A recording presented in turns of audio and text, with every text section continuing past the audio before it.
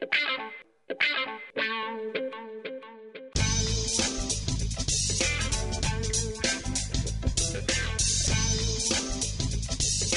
everybody and welcome to the post-Royal Rumble review episode of the By God Wrestling podcast. If you cannot already guess, this podcast will contain significant spoilers for the 2016 Royal Rumble, and the Raw following probably a bit as well. So like if you haven't seen those, don't I haven't listen. seen Raw yet. Shit. Do you know roughly what happens? Yeah, roughly. Yeah, it's fine. Same thing every week, isn't it? Yeah, approximately. Oh, it's so fucking dumb. Like this week's is dreadful, and we'll get to that in a minute. With that said, I am your host, Chris Lipscomb. Joining me this week is the wrestling mastermind, Colin Barr. Say hello, Colin. Yeah. And the wrestling historian, Peter Chapman. Say hello, Peter. Hiya. And we're going to break down the 2016 Royal Rumble. So one final spoiler warning, and then I will say, I guess it's time to play the game.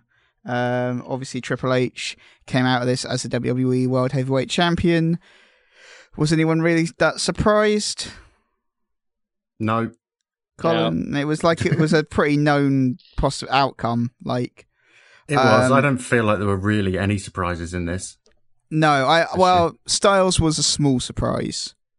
Like just I don't in the sense that like we knew that he was coming. Like we knew he was going to come to. Well, it was almost certain he was coming to WWE, and it was like I think it was just a bit of a toss up as to whether they'd debut him in the Rumble or maybe like on the next night on Raw, just which way they'd go. I think that was a bit of a toss up, and obviously we'll break down the Rumble match in more detail later. And I've got some small booking alterations that we've done to that match to really improve it. And I think the Royal Rumble match itself. Yeah, I would have. There's a Dear couple God, of yes. people, and also the winner that I would have booked very slightly differently, just because they would have set up better storylines, in my opinion, and a better long-term situation for the company. But before we get to all of that, we have to talk about the. Does anyone care about the pre-match show? Because I didn't watch it. I watched it. It was pretty shit. Yeah, like. Actually, I think that might have been the biggest surprise I had of the evening was who won that match. Oh yeah, because it was Mark Henry and who was he with? Titus Jack Swagger. Jack Swagger. Oh yeah, Jack Swagger did neither of them did anything actually in the match. To be fair. No, well, it was a complete waste because this was a qualifying match. Yeah. And it was Mark Henry and Jack Swagger against Darren Young and Damian Sandow, which was a weird Given that choice. Titus O'Neil was there as well. Yeah, it's just a bit strange. I think they really just don't know what to do with Darren Young. Damian Sandow got a huge pop, and Yeah, the crowd were good. chanting for him the whole match. He's awesome. And also against the Dudley Boys and the Ascension. Yeah. So I was kind of expecting the Dudley Boys to win that. Yeah, you would. Oh, Yeah, well, that's my prediction. I think the reason that Mark Henry has won it is because it's probably going to be his last Rumble. So But he only spent 30 seconds in the match. yeah, but at least he was in it, you know, like he was there. Yeah, and he botched the ending of the match that he won in the pre-show. Yeah. Because Jack Swagger had Bubba Ray Dudley half out of the ring in the Patriot Lock, Yeah. and Mark Henry came in. I think, was it? I can't remember who was lying on the floor. Connor, I think. Yeah, it was either Connor or Victor. Was basically flat out in the middle of the ring, and Mark Henry came in, obviously supposed to pin them, and went to try and pin Bubba Ray instead. And Jack Swagger was like, "What the fuck are you doing? I've got his foot here." And then there was a bit of confusion, and then Mark Henry sort of very obviously realised that he was supposed to be doing something different. It was Yeah. just a bit of a mess at the end. It was weird. But then they completely wasted both of them, Henry and Swagger, were just complete throwaways in the Royal Rumble match. And that sort of speaks to a larger problem that I had with the Royal Rumble match in general. But we'll get to that. There were a lot of issues I had with the Royal Rumble match. Well, not a lot. I thought it was a fairly good match overall. But anyway, Kevin Owens loses to Dean Ambrose for the IC belt in what I thought was a fantastic last man standing match. Yep, as predicted. They both went out there. They both put it all on the line. They gave everything they had. I liked that they didn't go gimmicky with it because you quite often get the last man, particularly when John Cena's involved. Last man standing matches often involve someone like pinned under a crate or something. Mm-hmm. And this was a proper traditional, you are down because I beat the living hell out of you match. And they both did take a beating. Yeah, they did. And they sold that in the Rumble match quite well as well, I thought. It was the best, and on Raw the next night, Kevin Owens came out. Kevin Owens came out, like, Dean Ambrose was looking beat up on Raw as well. I think Kevin Owens is fantastic. Yep. I may have mentioned this once or twice. Yeah, okay. I think Dean Ambrose is also very good, but I don't think Dean Ambrose has been at the top of his game for a couple of months, and I think this match brought that out of him again. He was fabulous in this match. He was I so think good. This was the best I've seen Dean Ambrose do for a couple of months. And this match gave way to my moment of the night as well. What was your moment of the night? It was Dean Ambrose hitting Kevin Owens with a chair and then propping him up in the corner, and Kevin Owens screaming, "I hate you!" Yeah, and that was Dean Ambrose great. Screamed, "I hate you!" It was brilliant. That was so good. It just took it from being a series of moments of like big spots to being, well, yes, actually now this means something to them. Yeah, it sort of brought emotion back into it, and that's something it really that did. Even Kevin Owens, I don't think, has done particularly well. Yeah, in his matches, but it started to tell the story again, and that was really smart. Yeah, and there were just a couple of points where it was so visceral, where they were just both coming at each other. Mm-hmm. It was great. Like, it was just, and it went back and forth nicely. I actually didn't think, once you got a little way into the match, I didn't think any of the 10 counts were like obvious false finishing. Like all of them, anytime they had a false finish, it was at a point where you're like, yes, they could realistically lose the match here. Mm-hmm. I particularly liked the cannonball through the barricade, although I don't think they should have shown, because they show a second angle in the replay and it's so obvious that Kevin Owens misses him, which I didn't like. Like, that was my only minor quibble, which is just a production thing. I'm like, just don't show that angle. There's a lot of weird production things. This was, it was a bad show. Like, so really, a lot of the direction and a lot of the camera angles were well off. Kevin Dunn really kind of screwed that one up last night. So there was a story that half their production crew was stuck in New York, which would explain a lot. But surely, see, to me, surely the actual direction. Absolutely. Yeah, the director. I mean, the number of times during the match that they cut to Roman Reigns lying on the floor doing nothing. Yeah. And there's loads of stuff going on in the ring. Show us that. Because the thing was, like, if half your production crew's there, I understand, not there, I understand, like, okay, well, you've got less camera angles to play with, and maybe some of the visual presentation isn't going to be quite as polished, and that's fine. But, like, just go basic. Like, make less camera angle changes. Keep it as simple as you can. I think for me the bigger issue was that they made bad decisions, not that they. Yes, they did. They did. They made very bad decisions a lot of times. They had a couple of choices to make, and they made the wrong choice. They don't show the AJ Styles Titantron video. What's going on with that? That is probably by far the biggest production miss of the entire night, and it's huge. It's absolutely the crowd huge. knows who it is. Massive pop, and we still don't know. Yeah, because it's just Roman Reigns' face. Mm-hmm. There's a lot of strange decisions. If anything, what they should have actually shown is just cut the video into the feed like they do with the Wyatt's entrance. That would have been good, or close-up shot on the Titantron would have been good. But just to show like Reigns' face is completely pointless. Yeah. There's a lot of just weird camera work as well. It's a lot more shaking than usual at parts of the night. It was just a weird presentation. Yeah. So, to be honest, my first port of call would be to sack Kevin Dunn and start again. But they're not going to do that. No, they're not, realistically. No. Yeah. What else did I like in this? As you were saying, Peter, like it wasn't just the "I hate you." I just loved Owens' very vocal frustration throughout the whole match. Like, particularly, he was just screaming at him, like, "Why won't you stay down? Like, just stay down." That was a brilliant point. My favourite moment was where they killed Michael Cole. Yes, he's thrown over and it pulls him down and just keeps clawing at his face to grab his glasses. Very deliberately breaks his glasses, which is such a dick move. I know. It's great. What I really liked in this was that when Owens hits the pop-up powerball, that's when the crowd is most shocked that Ambrose gets up, which kind of shows you how impactful they built that move to be. I really liked the finish as well. I thought that was great, where like it was a very classic swerve where you've got Kevin Owens setting up to pretty much kill Dean Ambrose, by like putting him through a stack of chairs from the top rope, and then Ambrose managed to rally and pushes him off the turnbuckle through the 2 stacked tables. I thought that worked well as a finish, and I'd forgotten the tables were there as well.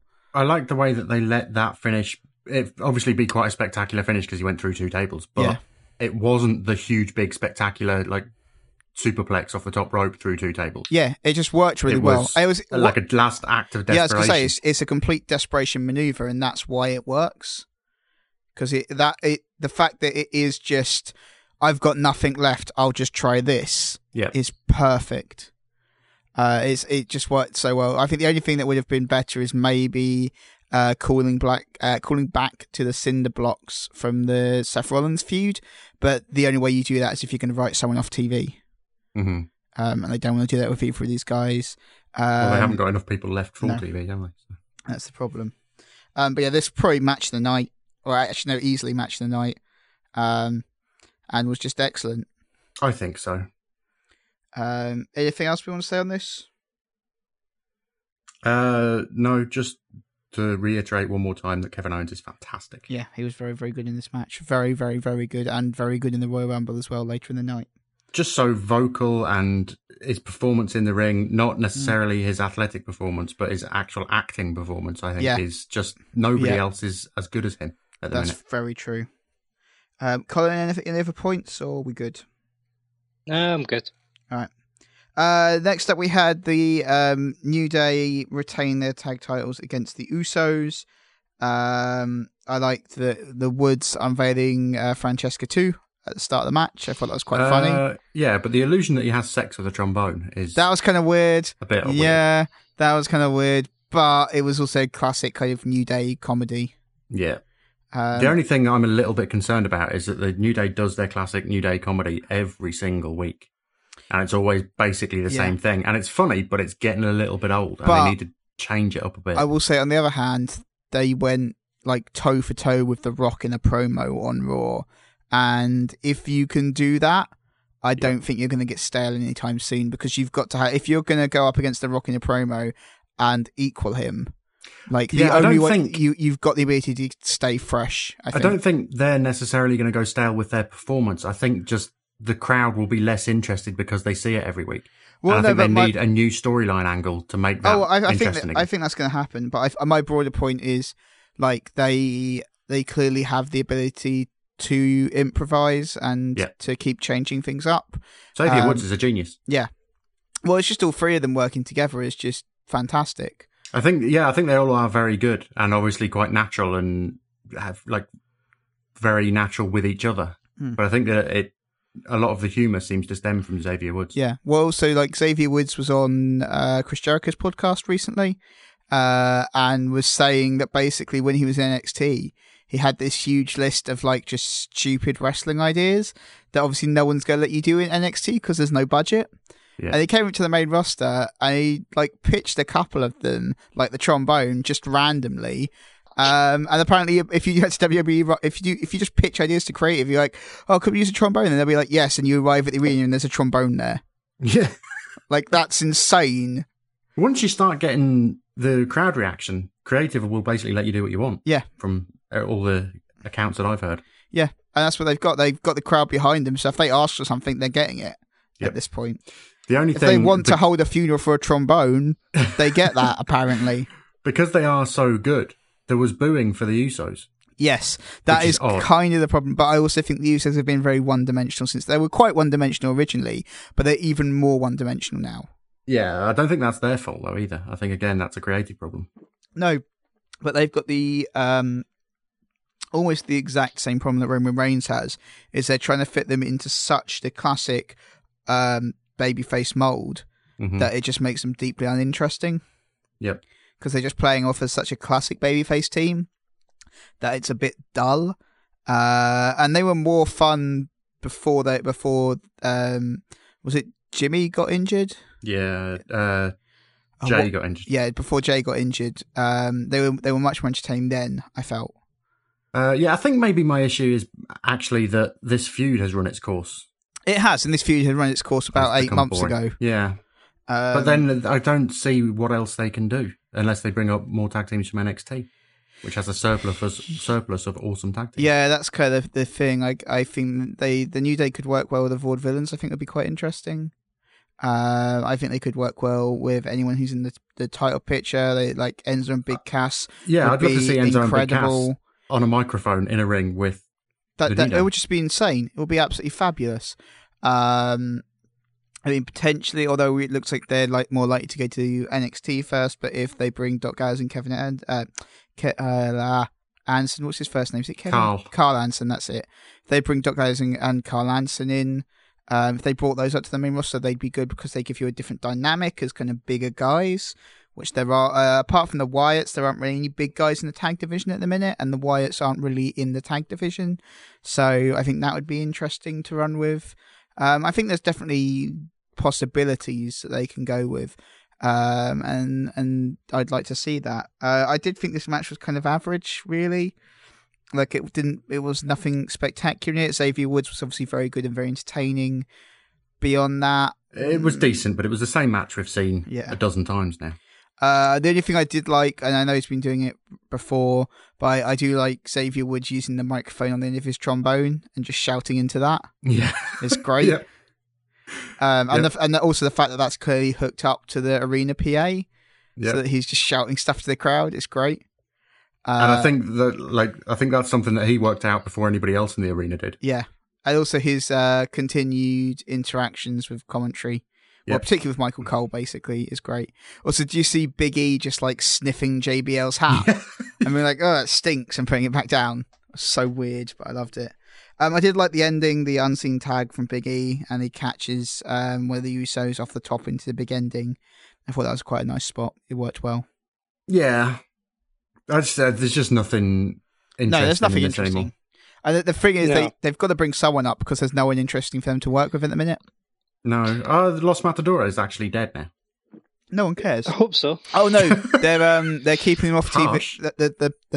The theory, at least from what I've heard, is they're keeping them off TV long enough so they can turn them heel. But they turned them heel. No, but like they killed their own bull.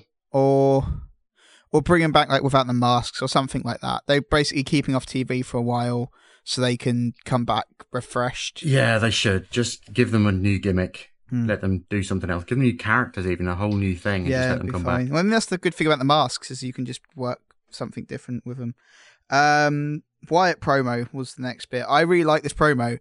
I actually thought it was probably the best promo Bray Wyatt's cut in a while. It was very direct, very to the point, very intimidating, and was much more reminded me a lot more of like his original promos when he first arrived.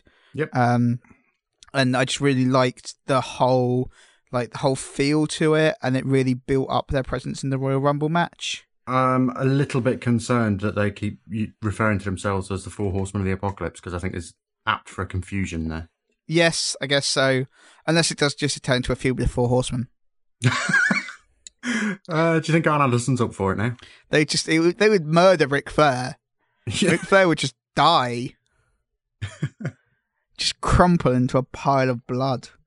Bray Wyatt dies best when he's actually focused and not just cutting a promo for the sake of cutting a promo. And that's why I thought this really worked.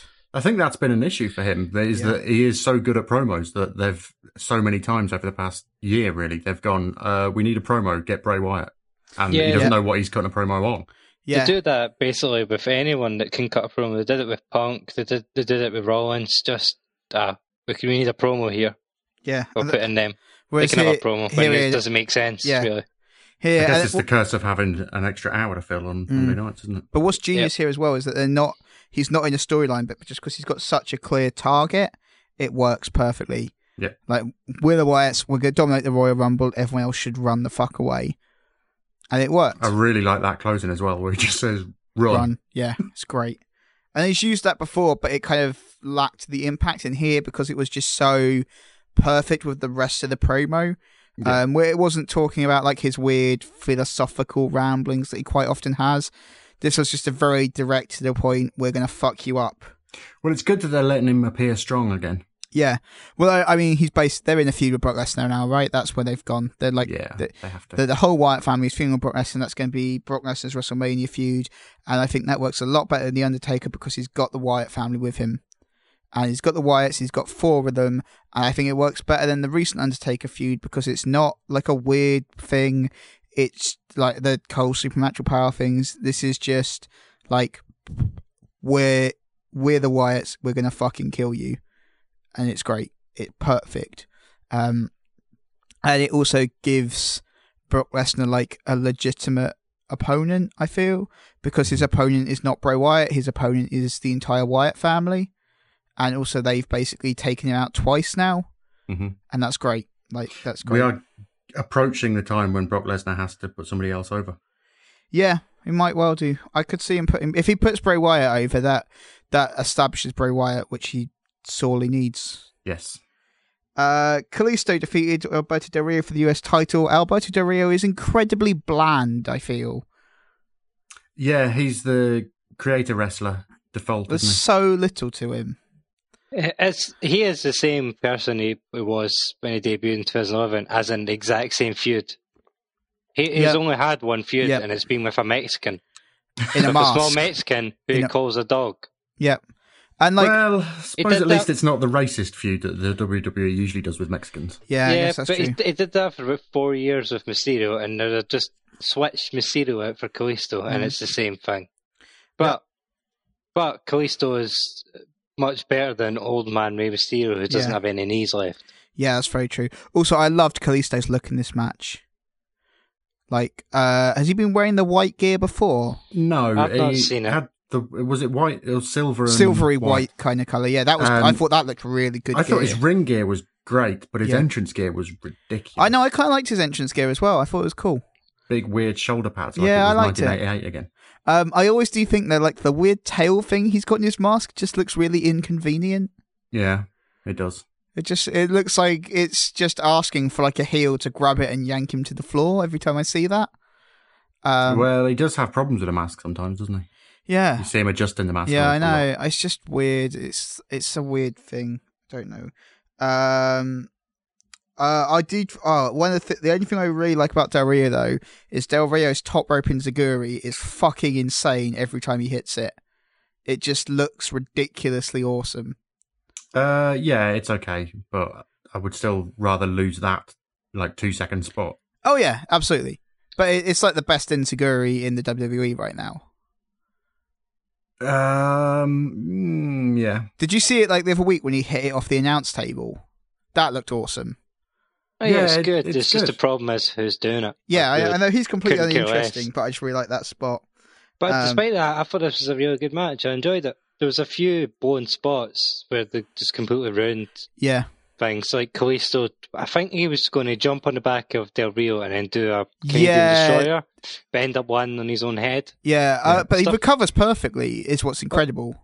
Well, yeah, because he should have broken his neck. Yeah. So I thought it was a good match, apart from those couple of blown spots. Yeah, I mean, someone did point out on Reddit, it's like, that's a weird point in the match to put that spot, because you know that you've got a guy who's shirtless, who's probably going to be very, very sweaty by that point in the match. Maybe don't be using him as a base, you know? Like, Del Rio's clearly going to have a sweaty back. You're going to slip off. Don't put that spot there. Put that spot early in the match and it will still look cool, but you won't fall off. I don't know.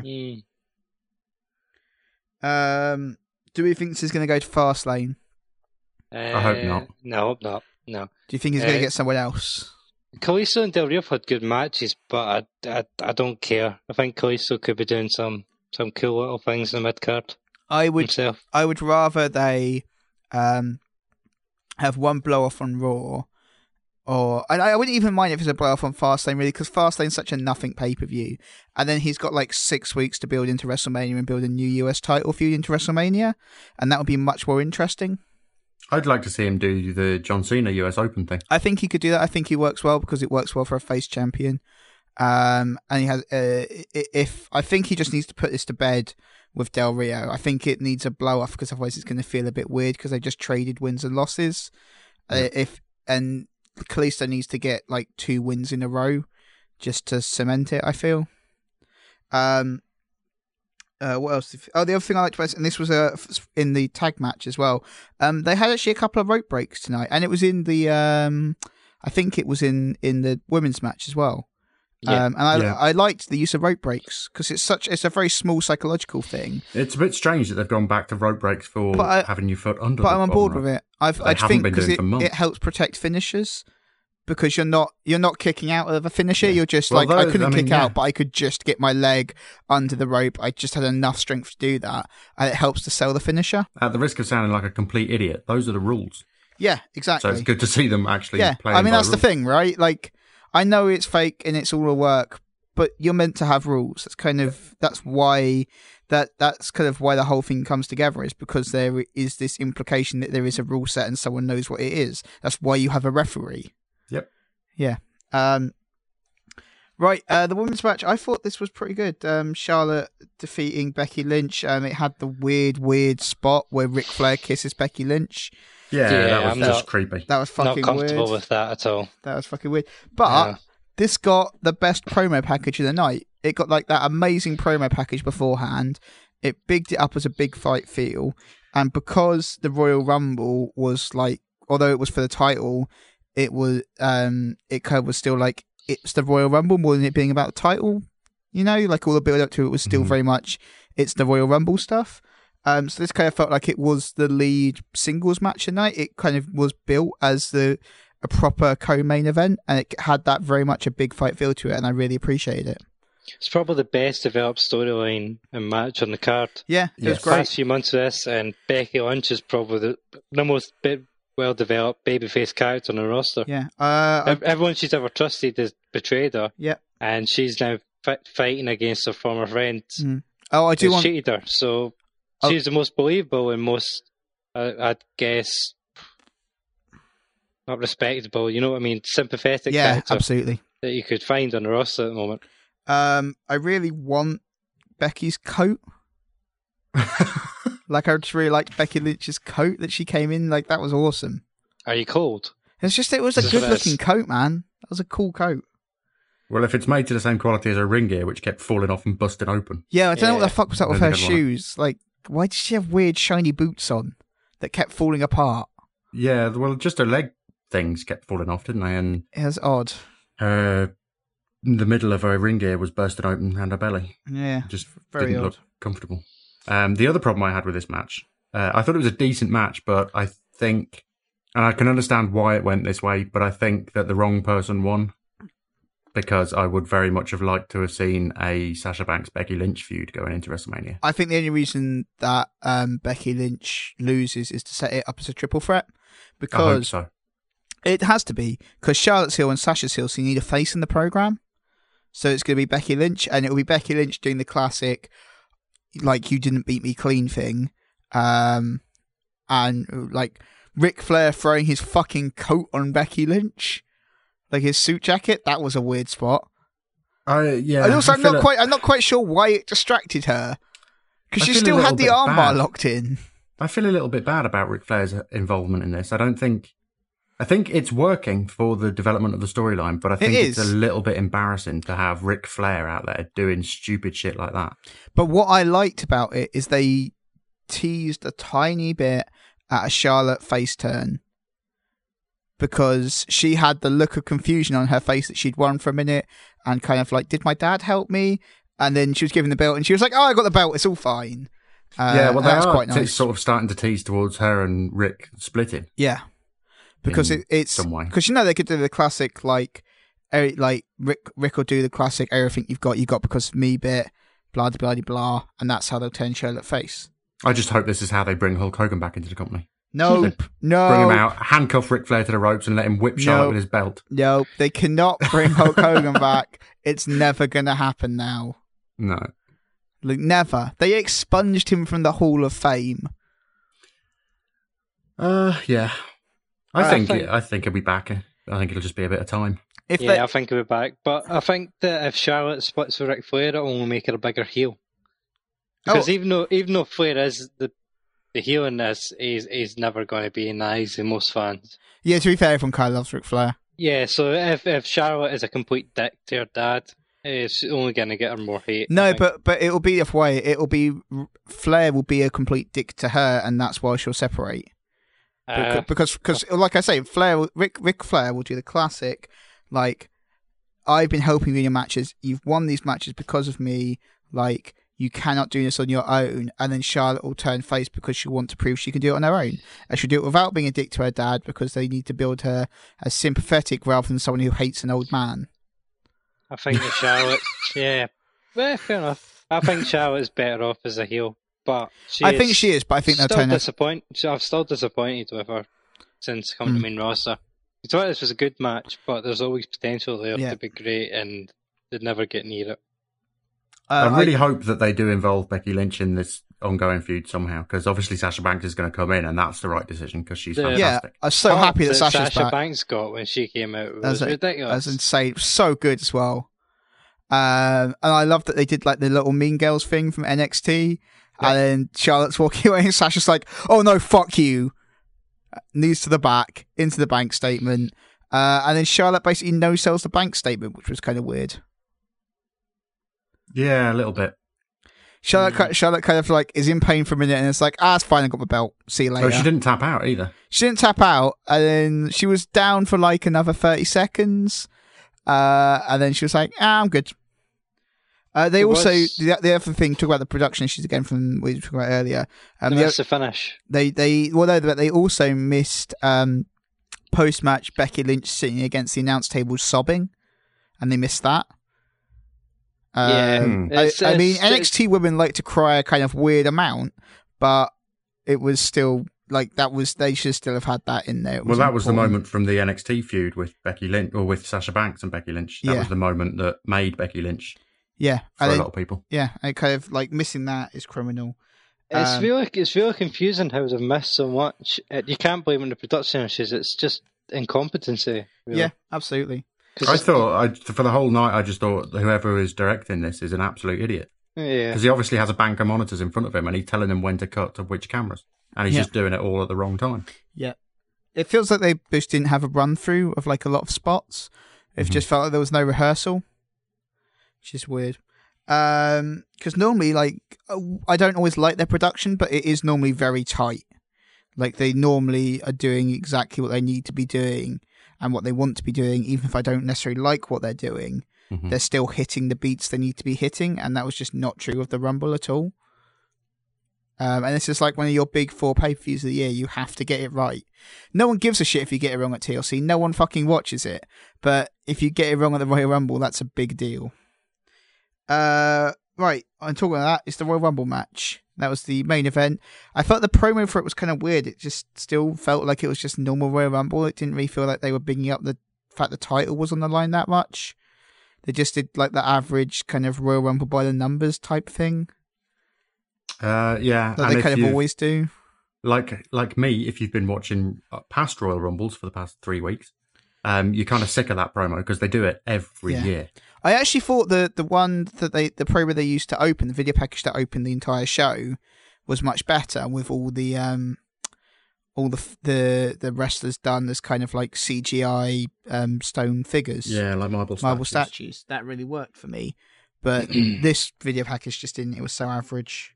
Like, that's the video package you slam in the middle of the night. Just slam it in like 2 matches earlier. To be like, the Royal Rumble's coming later. Here's the Royal Rumble by the numbers. And then you can have a different video package before the actual match. That does more of the kind of Roman Reigns element of it. Because there's not normally much of a storyline going into the Rumble. Whereas this year there was a big storyline to deal with. So well, they did do a lot of the one versus all stuff, but it was, like you say, it was tied into the numbers stuff. Yeah, it just kind of didn't work for me. Also, it's interesting that we started with the end of last year's Rumble, which is presumably because it's still ongoing because Curtis Axel, you know. Yep. But yeah, I kind of like that he quickly wiped Rusev out. I thought that was cool, and it was also nice that he takes Rusev out almost immediately. That you still get Rusev coming back later in the night and declaring himself the TV champion. Obviously, that was a whole thing. Very impressed with that. Although that was entirely only on social media. Have you guys seen this? No, it's the greatest thing ever. Yeah, Rusev basically went. Myself yeah, it's amazing. He walked away with the monitor. Yeah, Rusev walked away with the monitor and then tweeted later. He tweeted something to like Lana, being like, "You told me to take what I want, so I took a TV monitor, and now I'm the TV champion." I did think that was quite funny when he just stole the TV monitor. And then also, after Raw, he stole a monitor again at the end of Raw. just walked away again with a TV monitor, and you're like, yeah, Rusev, I'm aboard. I like it. It's pretty solid. It's like Del Rio goes over to him, like, tries to like slap out his hand or something. Like, Rusev had just seen this and said, I'm having it. Yeah, it's great. I'm having this. So fucking weird as well, but it's brilliant. I love Rusev. But it's weird. I thought Reigns was starting to make headway with a large bit of the crowd, but he was getting booed. He got booed so heavily. He was. But I think this is a really smarky crowd. The Royal Rumble always is. But even then, I thought that he had won over a bigger portion of the audience than he had. I think he has. Yeah. I think that Roman Reigns' whole reputation at the minute with the crowd is on a knife edge in that they do like him, but they don't like that he's the one always getting the push. So when he came out in the Royal Rumble, it seemed so obvious to the sort of slightly more casual fans than we would be that Roman Reigns was going to win it. It was just being set up for him to win. And I think that they don't like that. Yeah, I completely agree. But I mean, at the start of Raw, Triple H did his whole bit at the start of Raw tonight. I've only seen the first half hour, and he came out and talked about being the champion again, and he got the crowd chanting for Roman Reigns. Yeah, but also, on the other hand, like just the fact that Triple H was getting those cheers at the end of the night, that people were cheering Triple H overcoming who's meant to be your top heel, basically came out and took out your top babyface, and the heel got huge cheers. Well, yes, but I think that's the probably the smartest thing they did in the Royal Rumble match was put Roman Reigns out second to last, because Triple H eliminated Roman Reigns, which he got the cheers for, but then he eliminated Dean Ambrose, and the crowd isn't going to cheer Dean Ambrose going out. So they managed to guarantee that Triple H finished that match in the position that they needed him to be in, but with the boos of the crowd. Yeah, I guess that's true. See, because I was talking about things that would have changed earlier. I mean, the finish is one of the things that would have changed. I would have had Ambrose win it, because you still set up Triple H versus Reigns. And I think that's fine. But then Ambrose has both the belts. Yeah, no, because then you have Kevin Owens just win the match earlier in the night. Yeah. You just have Kevin Owens win the last one standing match. Like, to me, that match almost, it didn't matter who won that match. That would have been actually quite smart, because then Kevin Owens would have been even more furious on Raw the next night. Yeah. Because Ambrose lost the Intercontinental belt and just went and won the WWE. Yeah, exactly. And it would have been perfect. It also sets Ambrose up with more feud potentially, because you're like, okay, Ambrose has got the IC belt again, so he's got that whole thing to deal with. And also it would infuriate him, I imagine, that, as you say, because Dean Ambrose has got the World Heavyweight Championship and is probably not going to be too bothered about the IC belt at that point, you know? Mm-hmm. And that would be great. Can I ask, just while you're here, it's off topic a bit, but what do you think about WWE starting up like a cruiserweight division or a light heavyweight division? I don't think they've got enough wrestlers of that weight class. I feel like it's pretty pointless at this point. Like, who would be in it? Like Kalisto and the Luchadors, the Matadors, and who like Enzo, I guess. Well, yeah, I mean, Daniel Bryan if he ever comes back. Seth Rollins if he ever comes back. Kevin Owens is probably too heavy, but Dean Ambrose definitely fits in that. Sami Zayn, AJ Styles. Those guys, they have a wealth of talent that just isn't quite super heavyweight. No, I think you don't put it as a cruiserweight. Do like a light heavyweight division or something like that, because the cruiserweight division has those memories of the past, of like the luchador style matches, and those guys aren't going to work those matches. Yeah, I definitely don't think like Billy Kidman and what was that guy called? X-Pac, yeah, exactly. The 1-2-3 kid. Yeah, that's the kind of style that people would think if you're going to say cruiserweight. Yeah, so that's why maybe light heavyweight is a better term. But I think that there should be a prestigious belt available to people that don't have to be convincing next to Brock Lesnar. Well, it's easy. I think that should be the IC belt. It should be the IC belt or the US belt. And it always was. When I was a kid, the IC belt was super important. And the IC even when I was a kid, it was. But I think the IC belt is more important now. It's important, but it's not where it should be. Like, I don't think there's a need for a new division. I think there's just a need to build up the titles they have now. Yeah. because they built up the US title and then gave it to Del Rio and killed it. So yeah. It's more about how they're using the titles they've got. I don't really think they need anything else. And of course, I think maybe that's what I want, is maybe for the Intercontinental belt to mean more. Yeah, and of course you've now got the TV Championship as well. So that's it would be so good if they had matches and Rusev had to hand over his monitor. It'd be brilliant. He should definitely come out just wearing it on like a chain or something. Or just like on like a leather belt, and he's just looped the leather belt like through the handle on the monitor. Be amazing.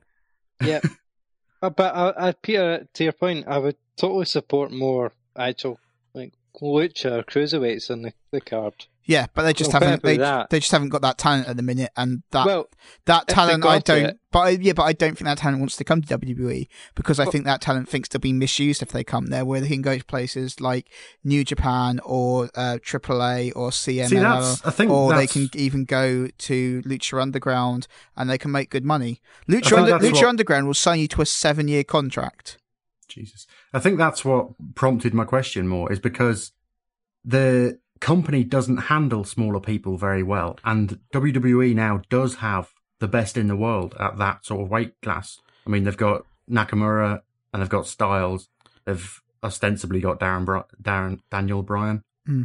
But those guys are not. They've got those guys, but those guys are not cruiserweights. They are like light heavyweights. Yeah, but the commentary team and the way the company handles them make them out to be like they're a joke. Like they were talking like Kalisto couldn't possibly beat Del Rio because Del Rio's bigger.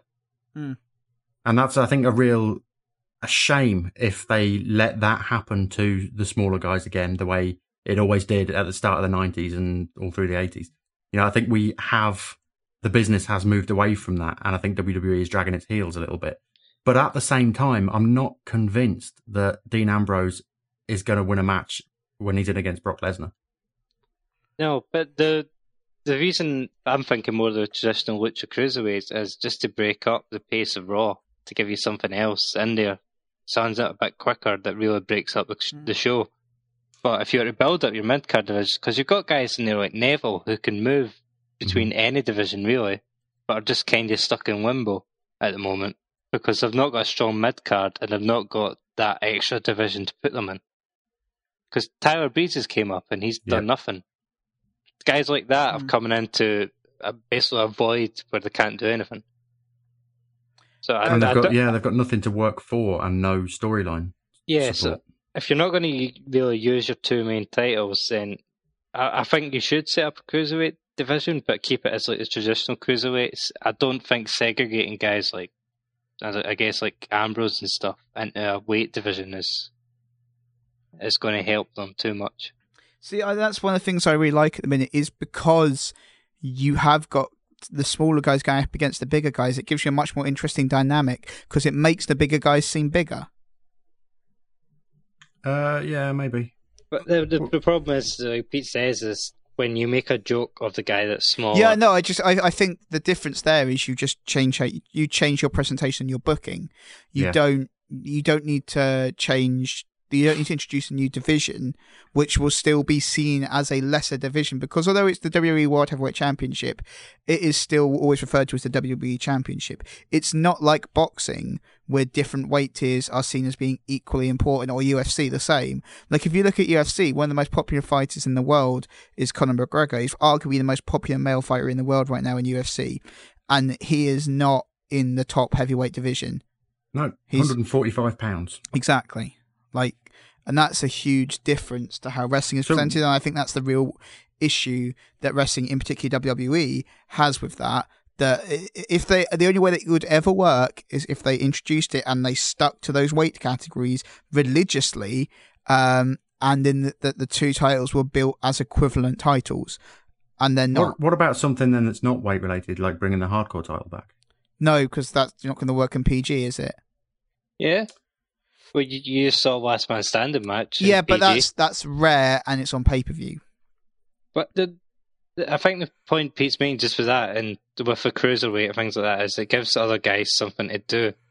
It's another opportunity for creative. Yeah, I don't think you need another division, but if you did, it would definitely help the guys that don't get a shine from creative at the moment. No, I think that's fine. And I would personally, I would rather see something a little bit more like one of the old Ring of Honor titles, and I can't remember what it's called. But it was like it had different rules, and it was a much more kind of pure wrestling title. Mm-hmm. And I think you've got the technical wrestling talent that you could do something like that, and I think that would be much more interesting than that, than sort of like a hardcore title or something, or one of these other things. Something like that to me is much more interesting. Something like a submissions title. Yeah, kind of like that. Something that just encourages technical wrestling. We'll look at what it's called. I seem to have sort of caught myself a lot recently thinking that they need something else because they're not doing it creatively. They're relying on the same tired storylines, and they don't have anything that's like a spark to kick off any new feuds. But I also think that they're not using the US belt as they should, and they're not the IC belt. It's only been a couple of months that it's only been since Dean Ambrose won it, really, that it's been valuable again. So maybe they just need to do it with those belts. I think they do. I think it's just it's a booking problem at the moment. It's a lack of imagination. Because what is your main storyline's a Roman Reigns storyline, which we saw 2 years ago, and we saw throughout the 90s and the early 2000s. And you're not getting anything really new, which I think is a big problem.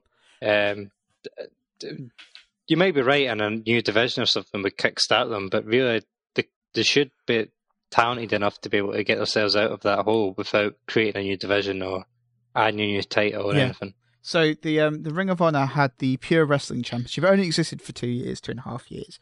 But it was there were 3 rules in the matches, which were each wrestler has 3 rope breaks to stop submission holds and pinfalls, and after that you can still, like, the rope break does not count. There are no closed fist punches to the face allowed.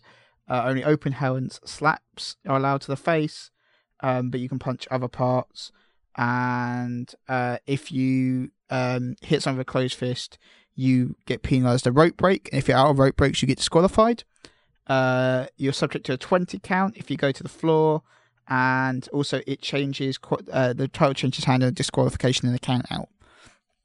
And those exact rules would not work in WWE, but similar rules would, and would encourage more technical matches, and I think that would be interesting. Yeah. Obviously they need to do something. I just don't know what it is. Yeah. And I wondered if you guys had any ideas. I also think potentially something like how the I forget what it's called, but the New Japan equivalent to the Money in the Bank Championship. The Money in the Bank briefcase is more interesting in that they're forced to defend it a few times, and it's not it's more like a Royal Rumble title shot almost, in that it's a title shot for a specific event. It's the title shot for Wrestle Kingdom 10, but it's awarded like 4 or 5 months in advance, and you have to you have to defend it. I think it's 3 times before you actually get to Wrestle Kingdom. And I think that is an interesting dynamic. And if you lose it, you lose the title shot, and the other person picks it up. And that, to me, is kind of interesting as a potential, you know. I think there's things you can do with non-traditional titles, or slightly different than rather just doing the traditional weight limited or IC US kind of belts, European belt, etc., that give you something different. Pete, just thinking about more what you said now, I'd probably be in favour of a cruiserweight division, just thinking about it. But I wouldn't include the guys that you were saying, like Ambrose and things. I would probably go more along the lines of Neville and Tyler Breeze. Maybe not call it the cruiserweight divisions, maybe more like TNA's X division was. Something more like that. Mm. I think that would probably be something that would definitely spice up an episode of Raw. Yeah, I just think there's obviously something missing from Raw because it's stretched out so much now. And obviously creative is struggling to find storylines for people. Storylines in this a really, really slow show now. You need something quick to throw in. The thing is, if you're just relying on a belt, then that's not interesting. Yeah, well, that's true. Like, you're just going to make the belt worthless again if you're not building around interesting storylines. So the point is that they can't build interesting storylines. The point isn't that they don't have the belt. It's that they need the interesting storylines, and a title can help accentuate that. But this is why I was saying about the Rumble, which we'll get back to in a second.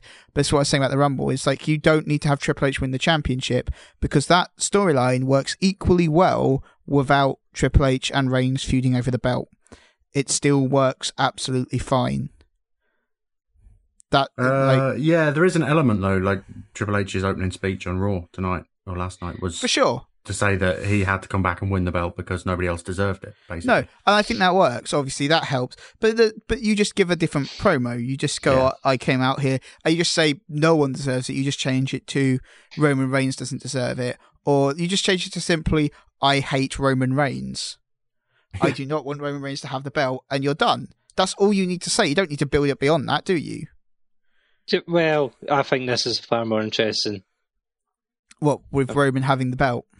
With Triple H having the belt. Triple H having the belt. I think this is far more interesting than Reigns just going for his revenge. I think this is a much more interesting story. No, I take your point, and the Triple H didn't have to win that, but I think Triple H should have won that because it does make this far more.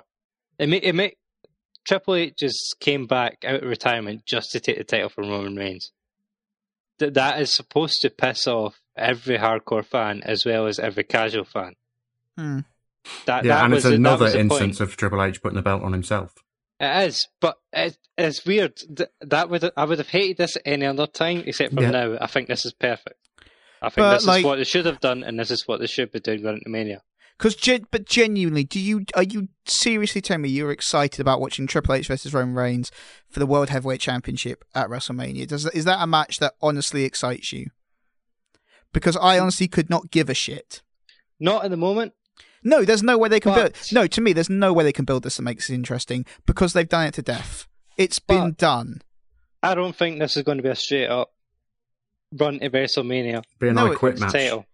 It's because I don't see how Roman Reigns can walk into a WrestleMania crowd against Triple H for the world title and be the face. I come out of it as well as he did against Brock Lesnar last year. I think there's going to be a twist in this, and it could well be Roman Reigns either turning or doing something you wouldn't expect from him. Because there's no way, if he's going at the current program, that he can survive in that crowd. No, but that's my point. It's like, you can't turn him. Because if you turn him against Triple H, you kind of de facto have to do a double turn, and you can't turn Triple H face.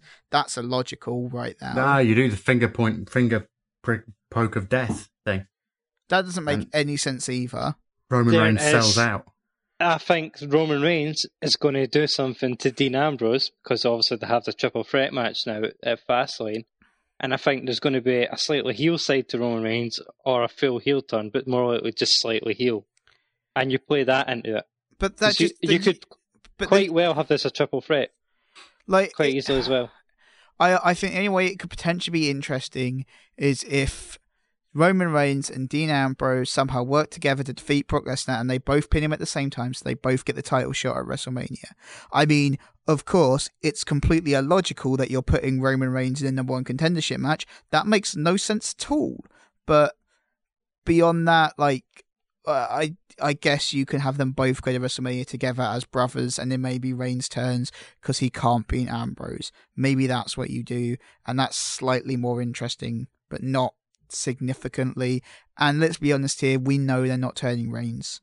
We all know they're not turning Reigns because he is their blue-eyed boy for this generation, and they're not going to turn him. Well, I don't know. They turned The Rock. Yep. They turned Stone Cold. They turned The Rock and they turned Stone Cold after successful multi-year long babyface runs. Yes. The Rock was never successful as a face. The Rock was very successful as a face. He wasn't initially successful as a face, but then The Rock was pushed as a face, but he never went over as a face. Really? Until he joined the Nation. Oh no, I'm talking long term here. So yeah, he was face then heel then face. But I think my point here is that they don't want to turn Reigns heel because they see Reigns as being their face immediately. They don't want to wait. I think that's a mistake with Seth Rollins coming back. No, it is a huge mistake, but I don't think they're going to change their minds because they seem to have been dedicated to this for the last year. No, I think this is perfectly set up for Reigns' turn. And I think they will do it, and I think they have to do it. And it's the only way this can really go. I think at some point Reigns has to at least turn on Dean Ambrose, not necessarily completely full turn. Genuinely, how many times over the last year have people said the only thing they can do is turn Reigns heel? Every time he's in something, like the only thing they can do here is turn Reigns heel, and they don't, and it doesn't make his character any more interesting at any point. No, but it is going to happen. It has to happen because it's not working the way it is. It hasn't been working the way it is for a year, and that hasn't slowed them down. If anything, it's forced them to double down on it. I still don't. I can't see Roman Reigns keep going like this forever and ever. He's got to turn. I can't. It's a bad idea. I don't think that means that WWE is not going to do it because they do a lot of very bad ideas. I agree with Colin. I think there's a twist in this. I don't think that. I think there's a number. I think it's set up perfectly for some sort of twist. I think there's a number of elements that make a twist more likely, and that's Dean Ambrose being involved and Vince McMahon being involved.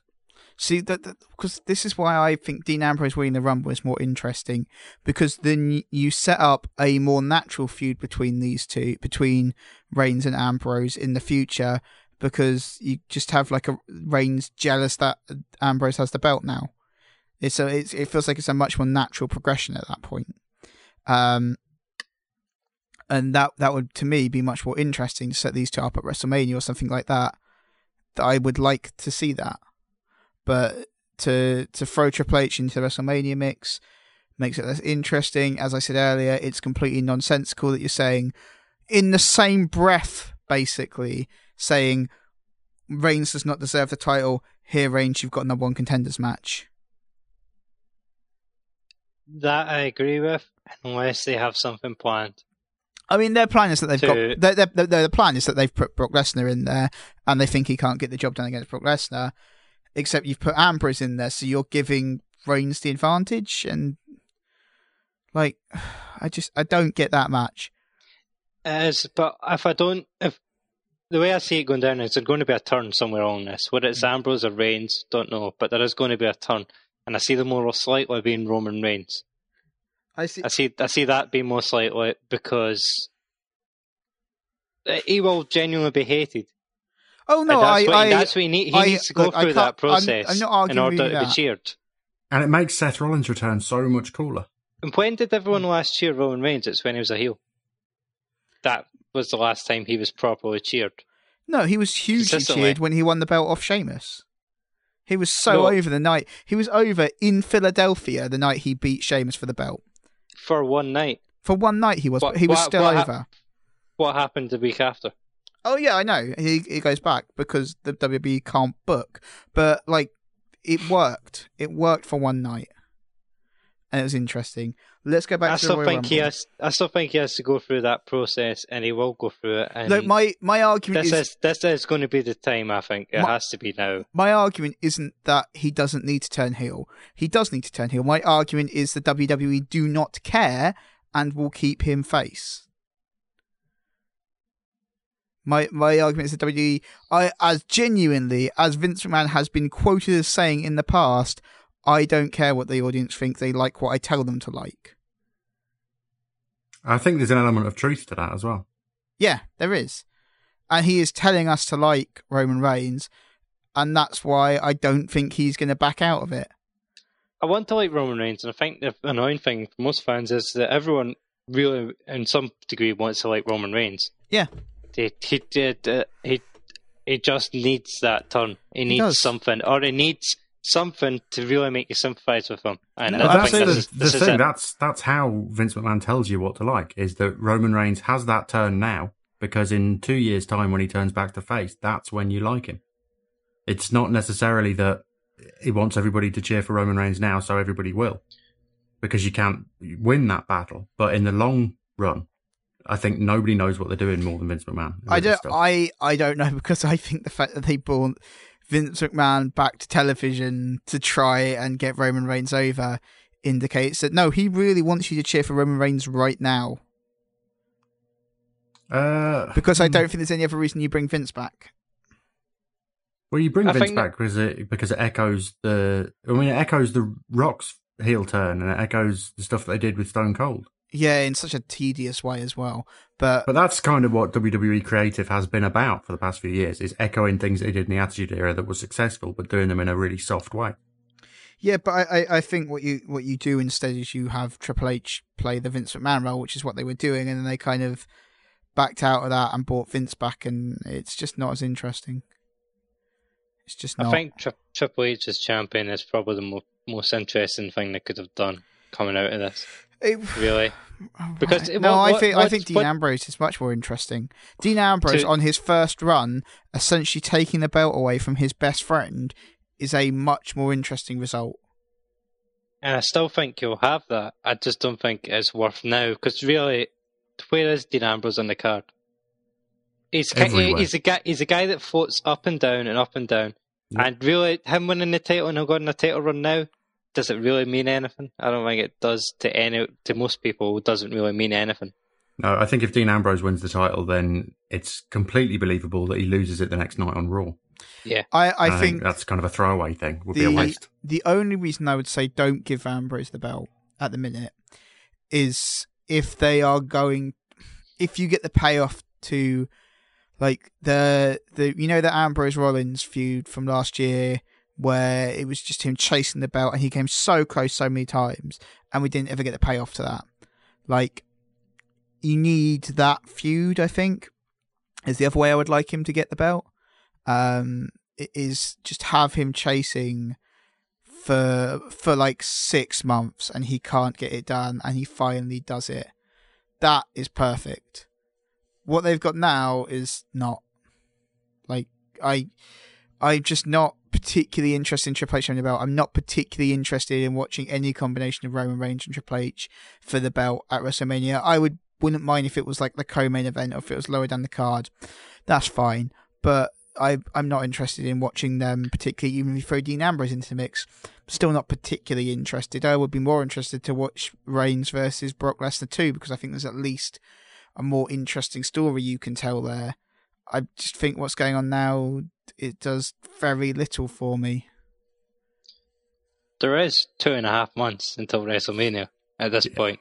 There is going to be a lot of twists at this point. I think there's plenty they can do to make it interesting too. Like, what if it's a Hell in a Cell match to main event WrestleMania? Then I would not watch that, because I don't like gimmick matches for the title at WrestleMania. I don't really like triple threats for the title at WrestleMania. I've got this weird thing that WrestleMania should be pure. That's never going to happen. No, it's happened a lot in the past. It's happened frequently that we've had. Okay, so you don't mean pure. You mean just not have stipulations. No, that's what I mean. Sorry, by pure I mean it should be a one-on-one match, and that should be it. And like triple threat, maybe that's okay. I don't want like a Hell in a Cell. I don't want a cage. I don't want any of that in the main event. I don't really want it at WrestleMania. The other match is nice because it gives you that little bit of spectacle. But beyond that, not really. Like, I just want to see guys going at it on this big stage because it's WrestleMania. You shouldn't need anything else to accentuate the feud because it's WrestleMania. I wish that was true. But if you look, gimmick matches have notoriously failed horribly at WrestleMania. I don't know. Hell in a Cell. Hell in a Cell. Undertaker Triple H. No Holds Barred. Undertaker Triple H. Like, those aren't... The Hell in a Cell's okay, but also if you look back, you also had the Big Boss Man at Al Snow match. That was the Hell in a Cell. I think that was WrestleMania, wasn't it? No, that was like a Judgment Day. There was another one that was terrible, though. I'm sure there was... There was a Big Boss Man Undertaker Hell in a Cell. Was that a WrestleMania? Yeah. That was bad. I think you can have gimmick matches at WrestleMania because one of my favourite main events ever is the Triple Threat at WrestleMania 20. I think you have them, but I know what your point is. Your storyline should be strong enough that you don't need to add a gimmick in. And my point as well is that I don't mind a triple threat because it does make sense sometimes. Like the Daniel Bryan one made perfect sense. The one last year made perfect sense. But I just don't... I I'm beyond that. I don't think it works for me. You look at the Fatal 4-Way at WrestleMania 2000 is not particularly interesting. Like all that kind of stuff, it just doesn't do much for me. When I was 7, that was the most interesting thing ever. Yeah, but on reflection. On reflection. I'm 23 now, and it was a bad match. Yep, exactly. Right, let's talk about the rest of the Rumble match, because we haven't really talked about it. We just talked about the finish. The other stuff happened, of course. You had AJ Styles debuting, which we talked about earlier. It was amazing, even though they fucked the production up. It was great. Commentary put him over like an amazing amount. The fact that JBL said the phrase, he's the former IWGP champion, same as Brock Lesnar, is massive. That's absolutely huge if you were going to put him over. Yeah, Kevin Owens as well helped. Yes, Kevin Owens did very well. And he didn't last quite as long as I would have liked. That's why the other things that would have changed is I would have probably given him the Jericho spot. Yeah. But as someone pointed out to me, Jericho... Anybody but Jericho, that spot. No, but someone pointed out to me, and I actually agree with this, probably the reason Jericho is in there so long is he's a veteran, so he helps you control the match. Yeah, probably. I think there was an element of them trying to give him plenty of time to build him for whatever they're doing next with him. Yeah, I think maybe... Because I don't think he has much legitimacy at the minute with current fans. They might, depending on how long his current run is, and I don't know. Like, to be fair, if you went and looked at Fuzzy tour dates, you could work out when his run ends. But maybe he's feuding with Styles because they kind of hinted at that on Raw. They could either go Styles or Ambrose. They're both set up waiting for it. I think Ambrose is definitely an opportunity because they talked a few times about the number of Intercontinental Championships that Jericho's had. That was brought up a bit, so maybe that was a hint. And the Styles thing would work well, but I'd rather see Styles go up against Kevin Owens, really. I think that would be fabulous. Yes. I vote for that. And obviously Kevin Owens throwing AJ Styles out while shouting, "Welcome to WWE." Great spot. Kevin Owens is so good. It was really smart to have Owens throw him over, because if it was like The Miz... Well, that's what the fans would have turned on that match big genius time. Because you've got a heel who is also another internet darling, and it works perfectly to have him eliminate AJ Styles. It just works. Is AJ Styles going to be a heel or a face? Face in the long run. Face at the minute. He's obviously a face on. Everyone's a face on their first night, but I see him face long term. Yeah. I don't think they haven't got enough top faces at the minute. Do you know they've been sweeter and really got a massive amount of boos at the end if AJ Styles was eliminated by Triple H at the end? That would have been good. How much would the internet be pissed down? Yeah, if Triple H eliminates Roman Reigns, AJ Styles, and Dean Ambrose. Yeah, the last man out is AJ Styles because of Triple H. Triple H just shits on the new indie guy they brought in. Imagine how good that would have been. Oh man! And then sends him down to NXT. Yeah. No, but if he sends him down to NXT, he immediately sends him back up because NXT Triple H is a massive face. Yeah, that's true. What else is going on? Tyler Breeze? Yeah, nothing. I'm really disappointed with how they've used Tyler Breeze. It's not been good. Such a shame. He kind of got the double elimination spot, which was eliminated by both Styles and Reigns at the same time, but it was a bit who else was on? Axel, not particularly interesting. No, although I do like the Social Outcasts and what Social Outcasts are fun. And I do like Curtis Axel as well. Yeah, I like Curtis Axel. He was fun. We had, obviously, Kane came in. I thought, the fact that he has had 17 Rumbles is insane. Yes, I was very disappointed at the treatment of Kane and the Big Show, and even Ryback to an extent, and even though I think he's well past his best, Mark Henry. Because they all went out on nothing spots. They were all just thrown over the top rope. No problem. Yeah, but who took him out? Who took Kane out? Braun Strowman. Who took the Big Show out? Braun Strowman. That's... Well, yeah, I get that, and I know why they've done that, but it doesn't... I don't think it makes Braun Strowman look powerful. It just makes those other guys look weak. I think there should have been more of a battle first. I think they should have been, but I think that's their goal, is just because they've got the Wyatts clearly going against Brock Lesnar next. Yeah, but it was just so cheap. Really yes, I know. When it didn't have to be. I'm not arguing with you on that. Like, that's definitely true. What else was going on? Like, there's a bunch of mid-card people early on. Kofi Kingston. Did anybody see him get eliminated? That was an example. But I was too busy watching Roman Reigns have a sleep. They did show. They did at least show it on the replay, and it was Chris Jericho eliminates him with a springboard.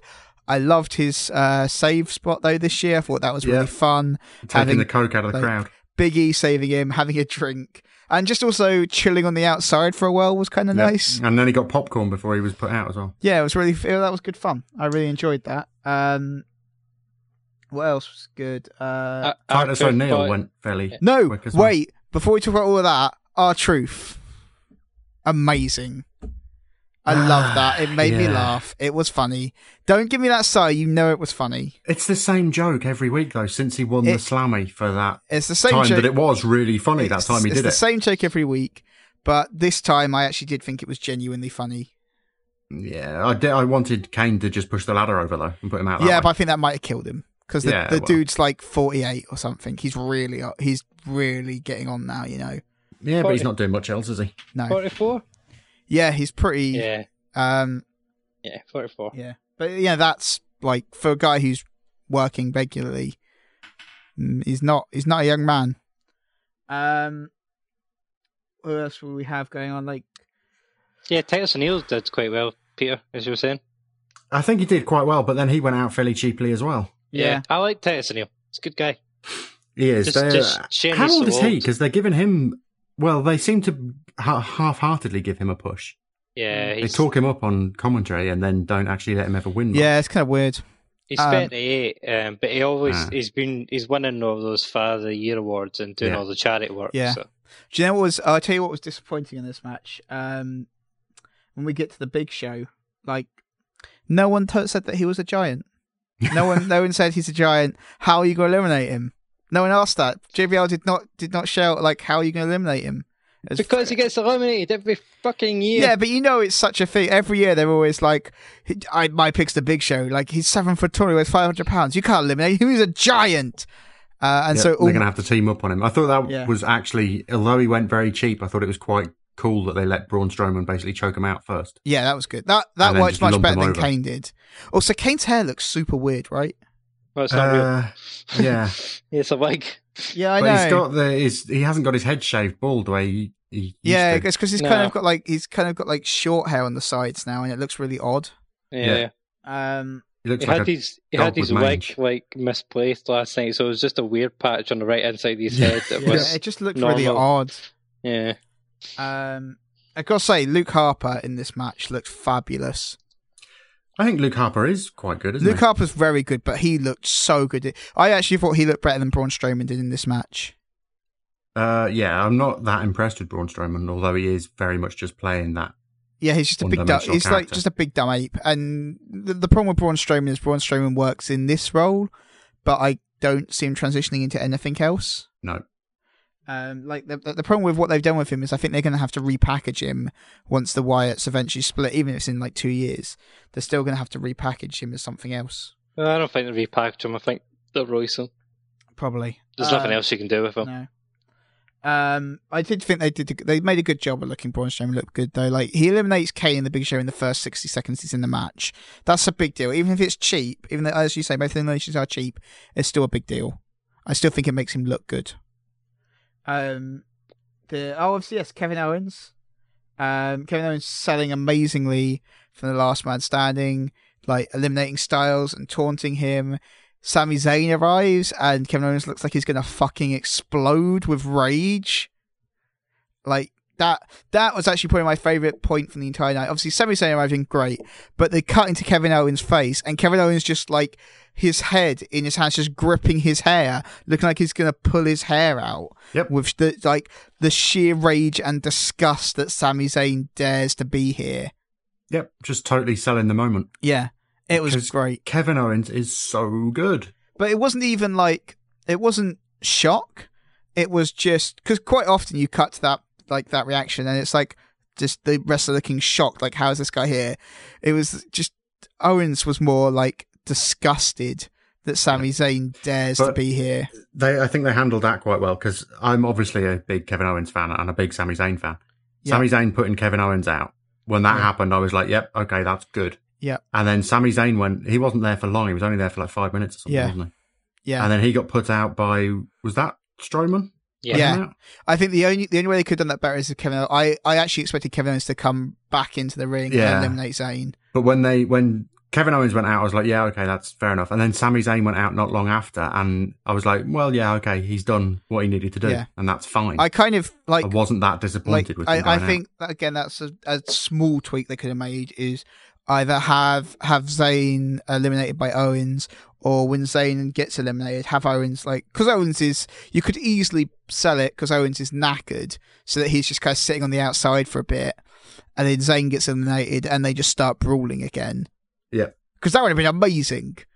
Like, Kevin Owens and Sami Zayn just brawling forever. The only problem with that is that it came at the time in the match when they were doing the whole Wyatt family bit. Oh, yeah, I guess that's true. So that would have detracted.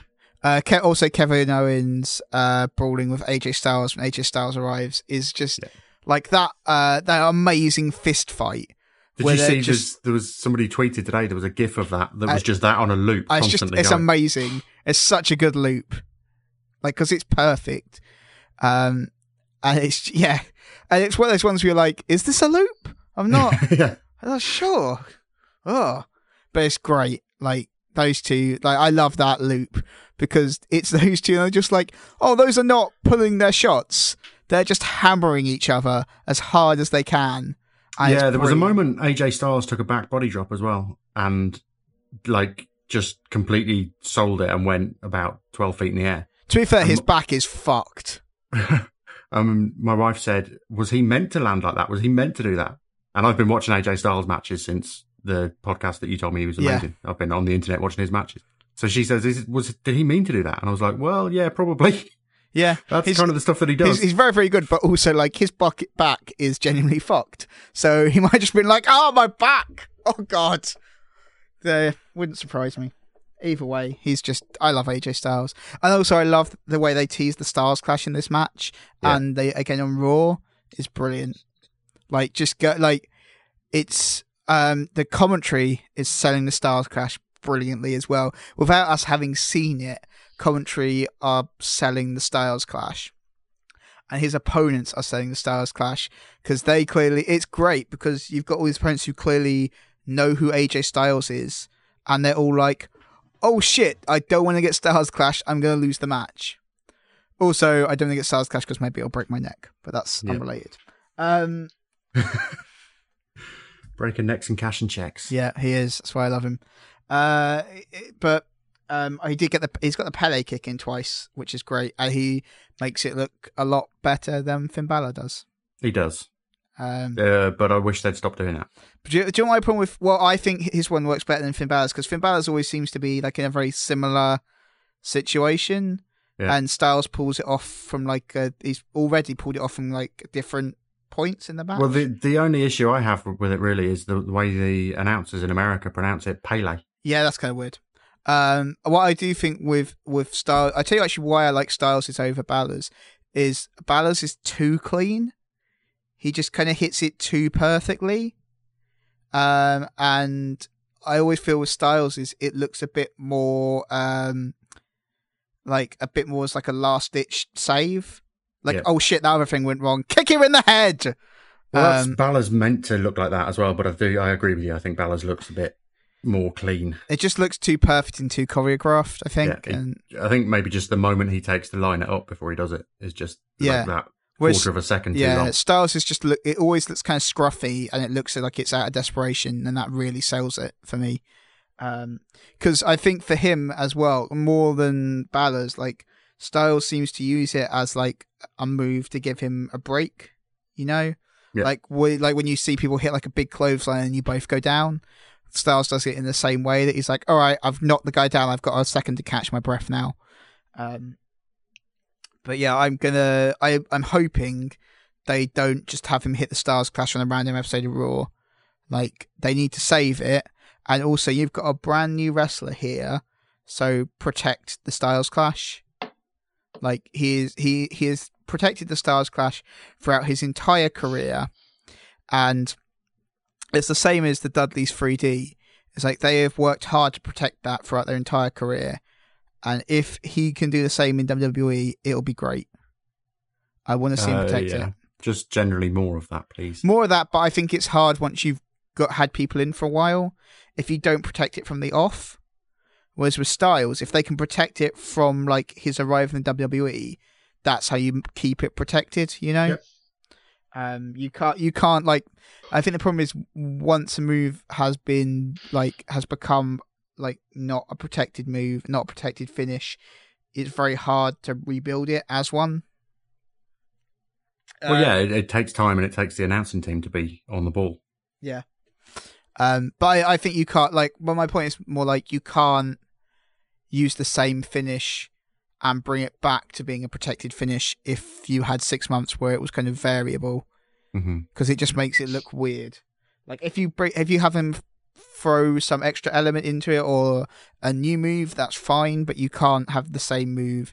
Like the SG adjustment is not interesting anymore because people kick out of it so often. Yep. What else we have going on?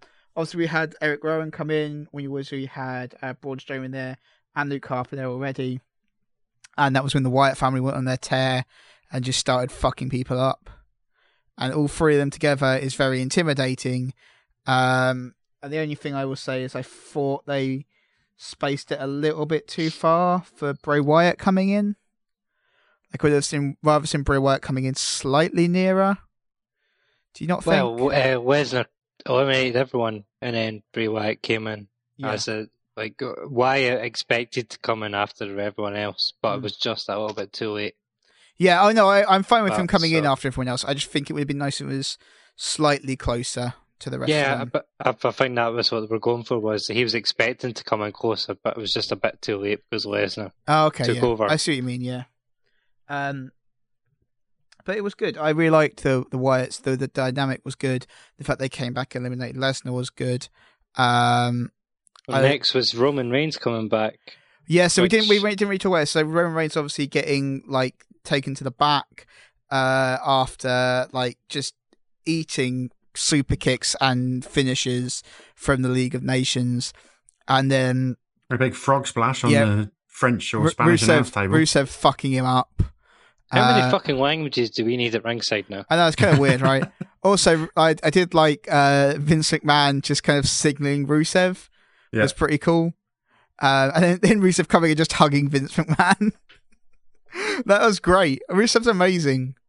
I don't know why he hugged him, but it really worked. It made me laugh. Yep. I think in the same vein as Kevin Owens, actually, Rusev is just a very good actor. Yeah, I think those two guys are doing something that other people aren't maybe at the moment doing, and that's taking a little bit of initiative to try and further themselves on. But also more than other guys genuinely inhabiting a character as well. Yeah. It's like all the stuff we said on the awards podcast that we did about Kevin Owens and him basically feuding with Michael Cole. Yeah. Well, the point of that and the reason why he pulled Michael Cole's glasses off is because it makes people talk about him. Yeah. And Michael Cole does the most talking on that show every week. Exactly. It's the same with Rusev. Rusev is doing the exact same thing. He's doing things that get, even if it's people not necessarily at the show and it's not the commentators, he's doing the stuff that gets the internet talking about him. And again, that's good for him. Yep. It's good for his career. But Rusev is just I think this, and the other thing that Rusev and Owens have worked out, which is smart and not enough people have realized, is it's possible to be a threatening comedic heel. Yep. You don't have to be a comedic heel who is basically just a little chicken shit heel and not particularly interesting. You can be a legitimate force and still be a comedic heel. And they have both made that work so well and so effectively. Like Kevin Owens is a guy you would not want to face in the ring, but he is still funny and entertaining to watch, but you also kind of hate him. And that's perfect. Because he's a smart ass and he's a dick. Yeah, exactly. And that's why and I think the reason that Owens works is because the first time he says something, it's funny, and it's like the 10th time he says it, and you're like, I fucking hate this guy. and that's why he works. And also that Owens is just the perfect heel on Twitter as well. Yes. Fucking hates everyone on Twitter. What do we think of Brock Lesnar's showing here? It was a bit short, but it was only in this to set up the Wyatt feud. I didn't think it was that short though. I think he got like a reasonable length, and he got a lot of offense in. Yeah, I liked that Jericho just avoided taking any suplexes from him, like the crafty old veteran he is. I gotta say, the Miz though is genius. Seeing Brock Lesnar in the ring and just being like, "Joe, I'm gonna go on commentary for a bit." I think for a long time, like for about 20 minutes, Chris Jericho basically just sat in the corner and watched. He kind of had small spots going on all the time, so he was trying to eliminate people a lot. But the thing with elimination is it's basically a rest hold. Like if you're just like kind of grappling with someone against the ropes, trying to toss them over, it's a break, isn't it? But it looks like you're doing something. Which is the point that Roman Reigns had last year, where Roman Reigns genuinely spent 20 minutes of the match last year just sitting in the corner. And you're like, what are you doing? This year he walked away. How is that a face tactic? If he's supposed to be a face, he should have been out on a stretcher, or he should have fought his way back into the ring. He should have been out on a stretcher, like trying to push medics away. He took the pussy way out. He went backstage, had a wee sit down, got a wee bandage put on, had a nice cup of tea, watched the rest of the match. Brock Lesnar went out, and then he decided, I'll go back now. The thing is, as well, is it's such like a classic face formula. If the face gets injured, they should either be out cold, or they should be like trying to push medics away while they're being like forced into a stretcher. And they didn't do that. He just walked away, and then 20 minutes later, he comes sprinting back down with nothing wrong with him. Yeah, that's the other thing, is he just looked fine when he came back. He just went and had a cup of coffee. He didn't there's nothing wrong with him. Yeah, that was dreadful. It's an easy thing to do, to build up sympathy for a face, and they fucked it up. Yeah. It's simple, and they fucked it up. Because if you have him, all you need to do is you have him go out unconscious. You have him go out unconscious on the stretcher, and you have the commentary team go do the serious voice and be like, "Oh, we'll have updates for Roman Reigns. We're trying to get word of what's happening backstage and all that shit. Like we're trying to get word from the trainer's room, etc. We understand that he might be taken to a local medical facility, all that kind of jazz. It works because the reason they've done it a lot is because it works. So by not doing it, you're just like, wrestling is about patterns, and I don't always like that. But sometimes they're there for a reason, and breaking the pattern in this case did not work. No. If you think about this logically, I don't see how Reigns is the babyface in this. He went away for 20 minutes. He came back, and he was fighting Triple H. Triple H, who was put out injured by Roman Reigns, and was making his triumphant and fair comeback. Because Triple H did nothing wrong in this match. He didn't cheat at all. He won fair and square. Triple H returning from injury after he was unjustly beaten down by Roman Reigns at TLC after Roman Reigns beat the living hell out of like a middle-aged man. But Reigns also left Ambrose alone. Ambrose, who had been through a last man standing match, easily have come back in and just thrown Triple H out and worked with Ambrose, and Ambrose wins the title, and at least like, oh yeah, my buddy's got it, awesome. There's just weird things in this match where you think, sure, if the point of this match is to get Reigns over as a babyface, surely you should have played it a little bit differently. Yeah. It's weird. It's a weird. I think this is one of the Rumbles I've enjoyed most in the past few years. It's a good Rumble, I thought. I really enjoyed it. But when you think about it, it's like the weird production issues. There's things that they've done that are just off, and it seems weird why they went that way. Yeah, I thought the Rumble show itself was strong, but I thought the Royal Rumble match wasn't particularly strong. No, I enjoyed this Rumble. I liked there weren't like loads of quirky surprise returns. That was good. Yep. It felt a lot more serious. It felt well paced. Like it nicely built up strong people like the Wyatts. Like people like Mark Henry got a last run out. You had good jobbers like Jack Swagger coming in and immediately getting F5'd and just kicked out again in 15 seconds.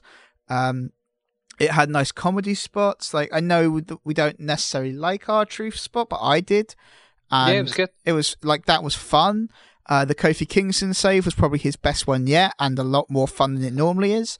The Miz coming in and just being like, No, don't worry. I've got a plan. And just coming on commentary for like 10 minutes was awesome. Like, that was just a really fun spot. I think there was a bit of everything in this match, and that's why it worked for me.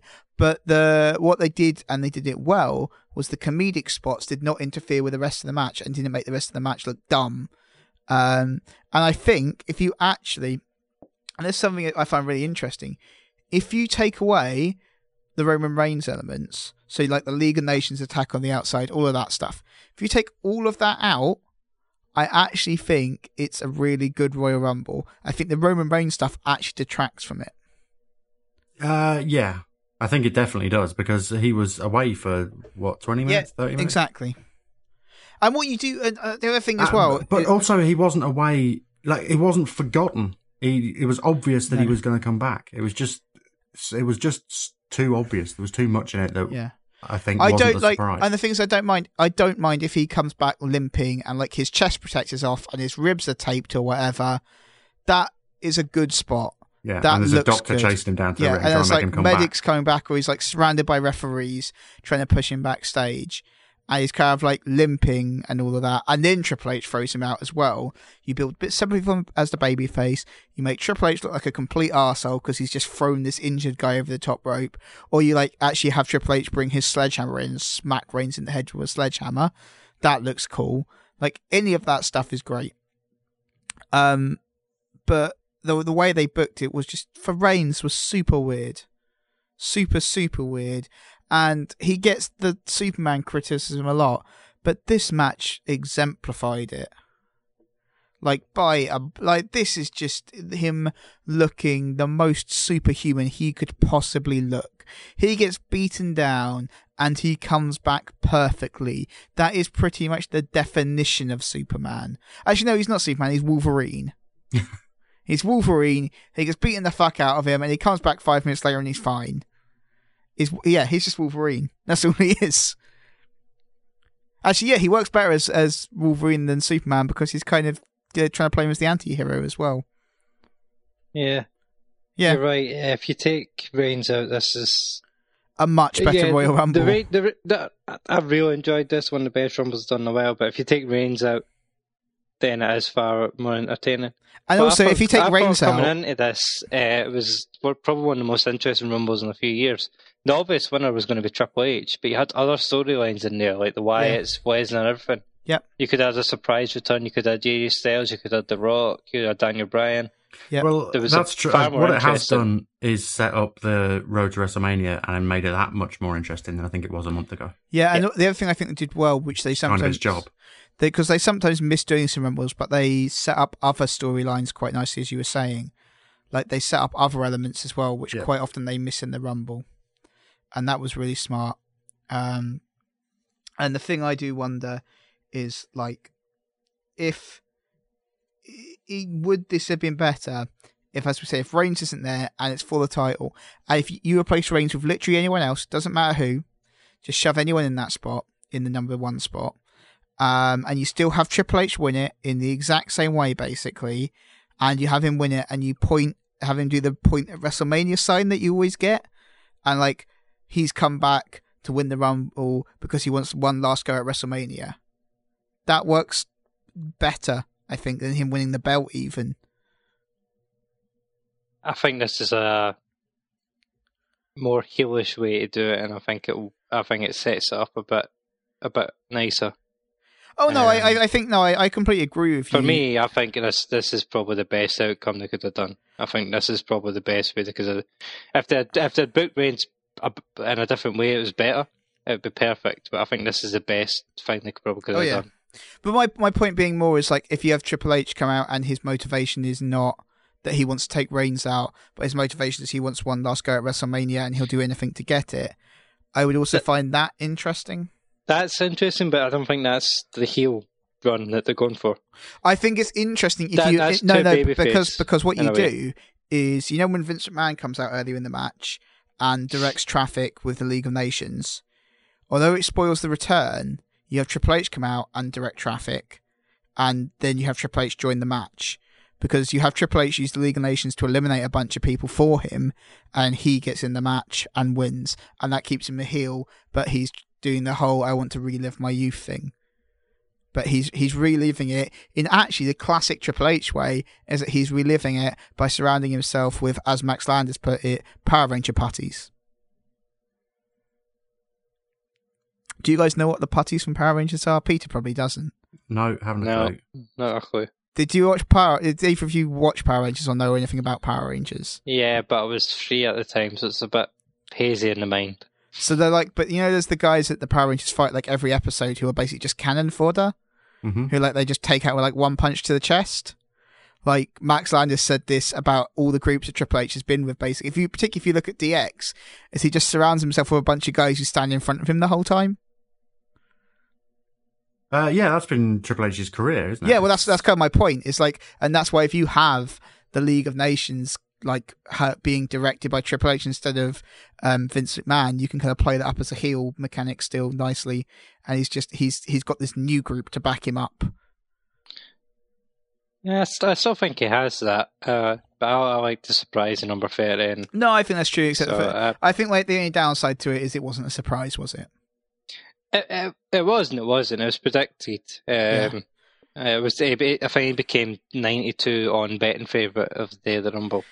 But it's still a surprise return. You have to have the only 2 surprises really were Triple H and AJ Styles, but it is a surprise in terms of the storyline. No, I think that's true. I think in if you're talking kayfabe, it's a surprise, but everyone expected it to happen, right? Like that's the problem with it. Yeah, but it's not something expected that was bad. It was something expected that turned out pretty good. So I'm not really I'm not upset about it. I also think that us knowing about that and expecting it is completely different to the WWE universe knowing about it and expecting it. No, I think that's it fine. probably was a big surprise for like maybe 75% of the audience. Yeah. What do we think? One of the things I noted, because I worked this all out, no one got like a big run of eliminations this year. Like there wasn't one person who got loads of eliminations like there is sometimes. No, I think Strowman get 5 and Reigns got 5. Reigns got 5. Yeah, but no one got like loads, which I thought was quite nice. It kind of spread it about a bit. Yeah, I think the list of people that got 0 was quite telling. Yeah. There's quite a lot at the end that got nobody. I suppose that always happens as you get towards the end. But I mean, like Brock Lesnar got like 4 guys, which is pretty wide. Good. Got 0. Yeah. Yeah. But he had his family do it. But that's an interesting. I mean, if you look at it, because I've got like the Wyatt family get 2 as working as a unit, but also Braun Strowman gets 3 and Luke Harper gets 2, like individually.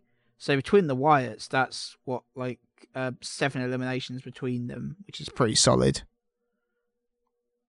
Yeah, did Luke Harper not get more than that? I thought Luke Harper got...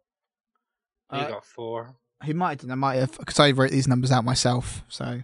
Yeah, Harper got 4. Oh, okay. Oh, no, but no, because their one... Actually, if you're looking on that website, I grouped the Wyatt family as the Wyatt family. Oh, I'm on Wikipedia. Yeah, so Wikipedia have done it as individual people. But I said, well, the Wyatt family was kind of like all 3 of them at once kicking people out. Right. So I kind of just went, well, it's the Wyatt family, wasn't it? It wasn't Luke Harper by himself. And I haven't counted those for Braun Strowman. Like, Luke Harper got 2 individually and Braun Strowman got 3 individually. Which I think if you take that as a lump, 7 for the Wyatt family is pretty strong showing. Yeah. I also thought the final 4 was pretty good of Triple H, Dean Ambrose, Sheamus, and Reigns. It's kind of fine. I did kind of, although I thought it was weird, the spot where Reigns and Triple H are just hitting other people with finishers was kind of weird, but amused me at the same time. Yeah, amused me that they buried Dolph Ziggler immediately. Yeah, but I was just like, why are you not attacking each other? Why are you just staring at each other and hitting other people with finishers? But it was still funny. Yeah, I thought that kind of worked as a show of power. It did, but I also just found it very odd that they didn't just go at it, you know? Well, not everybody can be as good as Kevin Owens and AJ Styles. That is true. So who do you think, right, final question before we wrap this all up. Unless anyone's got anything else they want to say about it, but I think we've covered it in quite a lot of depth. No? No, I think we've covered everything. Who would be your standout performer from the Rumble? From the whole show or from the Royal Rumble match? From the match. I know what Peter's going to say. From the show itself, all right, it would be Kevin Owens. Yeah. And for the actual match itself, I would maybe say Ambrose. I think I would say for the match itself, I might say maybe Ambrose, but maybe Luke Harper. I thought Luke Harper looked good, actually. I thought Luke Harper looked better than Braun Strowman did. Yeah, I thought Harper looked good, but I thought Ambrose, he was always about the place for a while, and also... Maybe AJ Styles as well. The ending sequence with Triple H was great. Yeah. I think do you know what's interesting? Styles was good, but the Styles did a lot of selling for other people. Yeah. Which I felt like that he probably could have had a few more moves himself, but he's probably saving that for whatever he's got coming up. I'll tell you what I did find interesting, though, is we all loved Kevin Owens in this match. Kevin Owens is in this match for like 4.5 minutes. And but he made an impact. And eliminates one guy. Yeah. But he still came out looking really good. Yeah, because when he was in the match, he had a bit of character. Yeah. Yeah. It's not how long you're in the match, it's what you're doing when you're in there. But he was in there 4 minutes and was really interesting. Jericho was in there 50 minutes and did bugger all, really. Oh, Jericho's just, I don't know. I think there's a risk of Jericho embarrassing himself. Yeah, he's not the Jericho that he used to be. No, and he's very delusional about what he is now. Which is it's a bit sad to see, if I'm honest. Yeah. But yeah, Kevin Owens for the matches, but yeah, I would say probably Ambrose for the full thing. Yeah, I can get on board with that. Like, just so you know, Fozzy do not have any tour dates currently booked. Good. Also, Jericho could go through WrestleMania then. In Fozzy's promotional picture, Jericho is wearing a jacket and a scarf but no shirt. Oh, he's a fucking tit, isn't he? Because he's eating the shirt. As we pointed out on on our last podcast, it's just a weird look. Wear a shirt, man. You're rich. You're wealthy. You can afford a shirt. He is having a midlife crisis, isn't he? Yeah. The thing with Jericho is, and this is an interesting point that I saw on Reddit, is Jericho having a midlife crisis, or is his character someone who is having a midlife crisis? And I am actually not sure. Jericho's having a midlife crisis.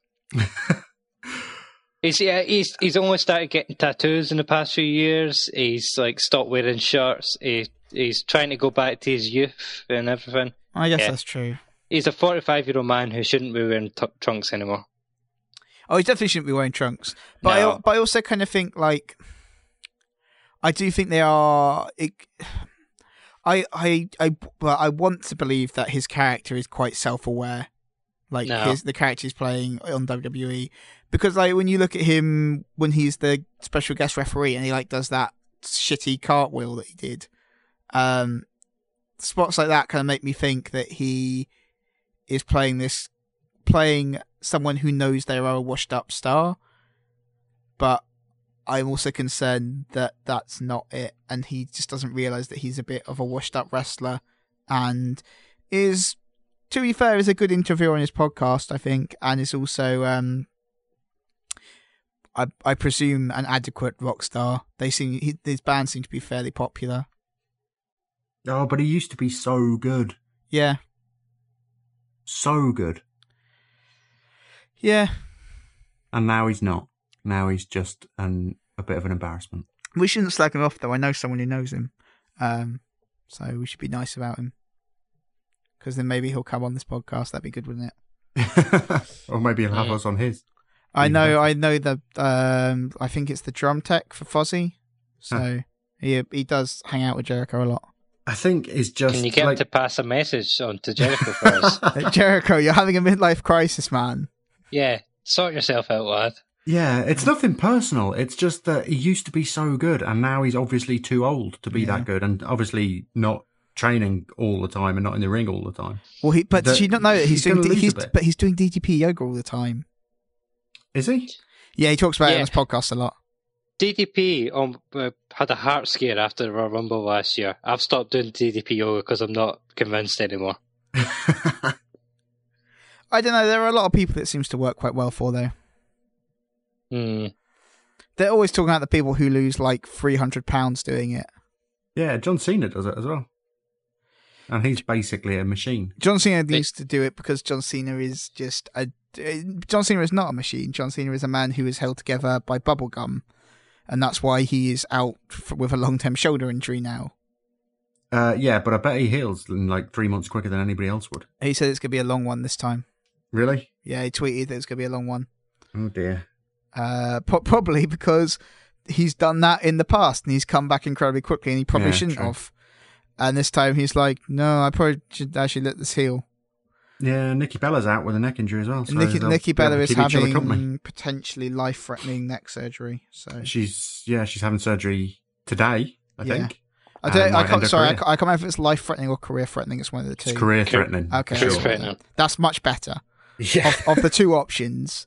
The thing with Nikki Bella is, though, I don't think it would threaten her career because she doesn't need to work, you know? No. Like, she's put her with Brie and it's fine. Yep. Put her as Brie's manager, essentially, and you're fine. Yep. You just don't have to wrestle. And, like, most of her stuff is just being on Total Divas. And she doesn't need to do anything there. She's just on Total. Peter? What you watch Total Divas? What do they do on Total Divas? They bitch about each other a lot. Does anything happen? They talk about wishing that they could go to WrestleMania. I mean, obviously, it's the best version of John Cena is on Total Divas. I'm aware of this, but yeah, John Cena. For me, that's the best thing about Total Divas, because obviously it's a bullshit scripted show that's meant to look like reality TV, and it's obviously not. I mean, the season finale of last season and carried on into the first episode of this season that's just started back last week. Not that I'm a super fan or anything. Dolph Ziggler basically proposed to Nikki Bella and offered to give her babies. Huh. Weird. Yeah, just out of the blue. Like that, because they used to date like 8-10 years ago. But he was dating Summer Rae. Or was he dating Who was dating Lana? Yeah. Who's really engaged to Rusev. There's a lot going on here. It's a tangled web. Yeah. But the most interesting thing is that you get to see, like, for example, in the first couple of episodes of this Total Divas, you get to see, I'm trying to remember his name, Tyson Kidd. Oh, yeah.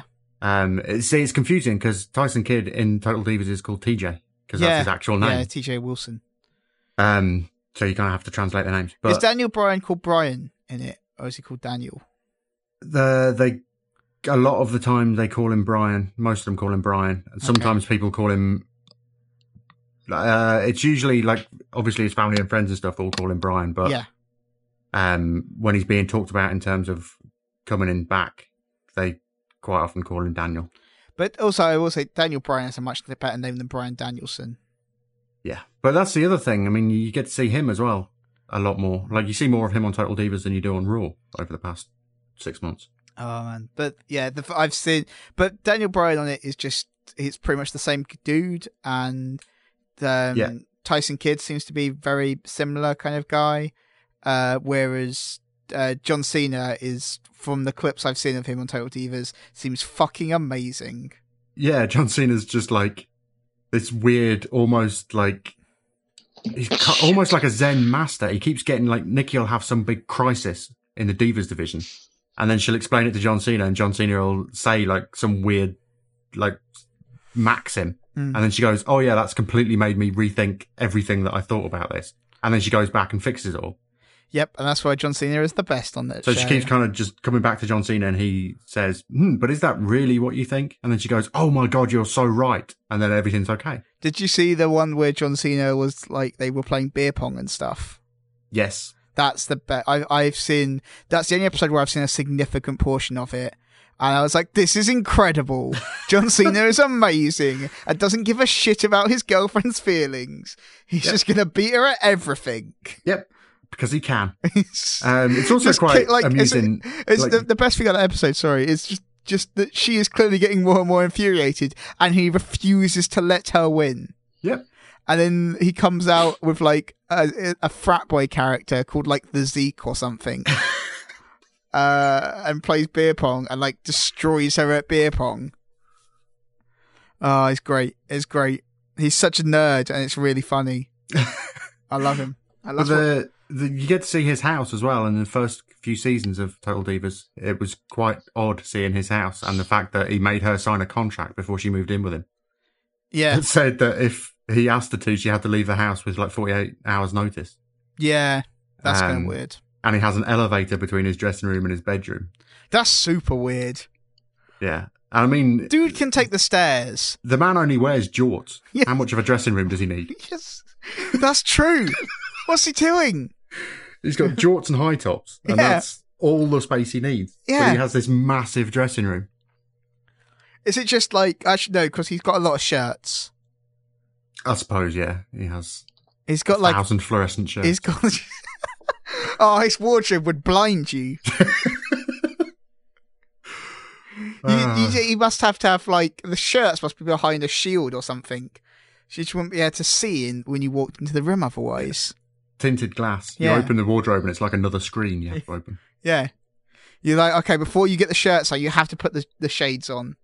Because otherwise it's a protection thing that the lawyers say. John Cena's great. Yeah, Total Divas isn't. It's total shit. Nobody should watch it. Yeah, but you watch it constantly. I don't want anybody to think that I'm advocating for Total Divas. It's fucking terrible.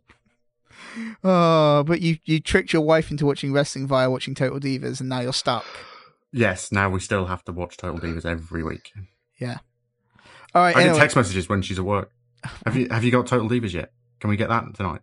Oh, Jesus. All right, let's wrap this podcast up. Did we like the Royal Rumble overall? Quickly, yes, no. Peter?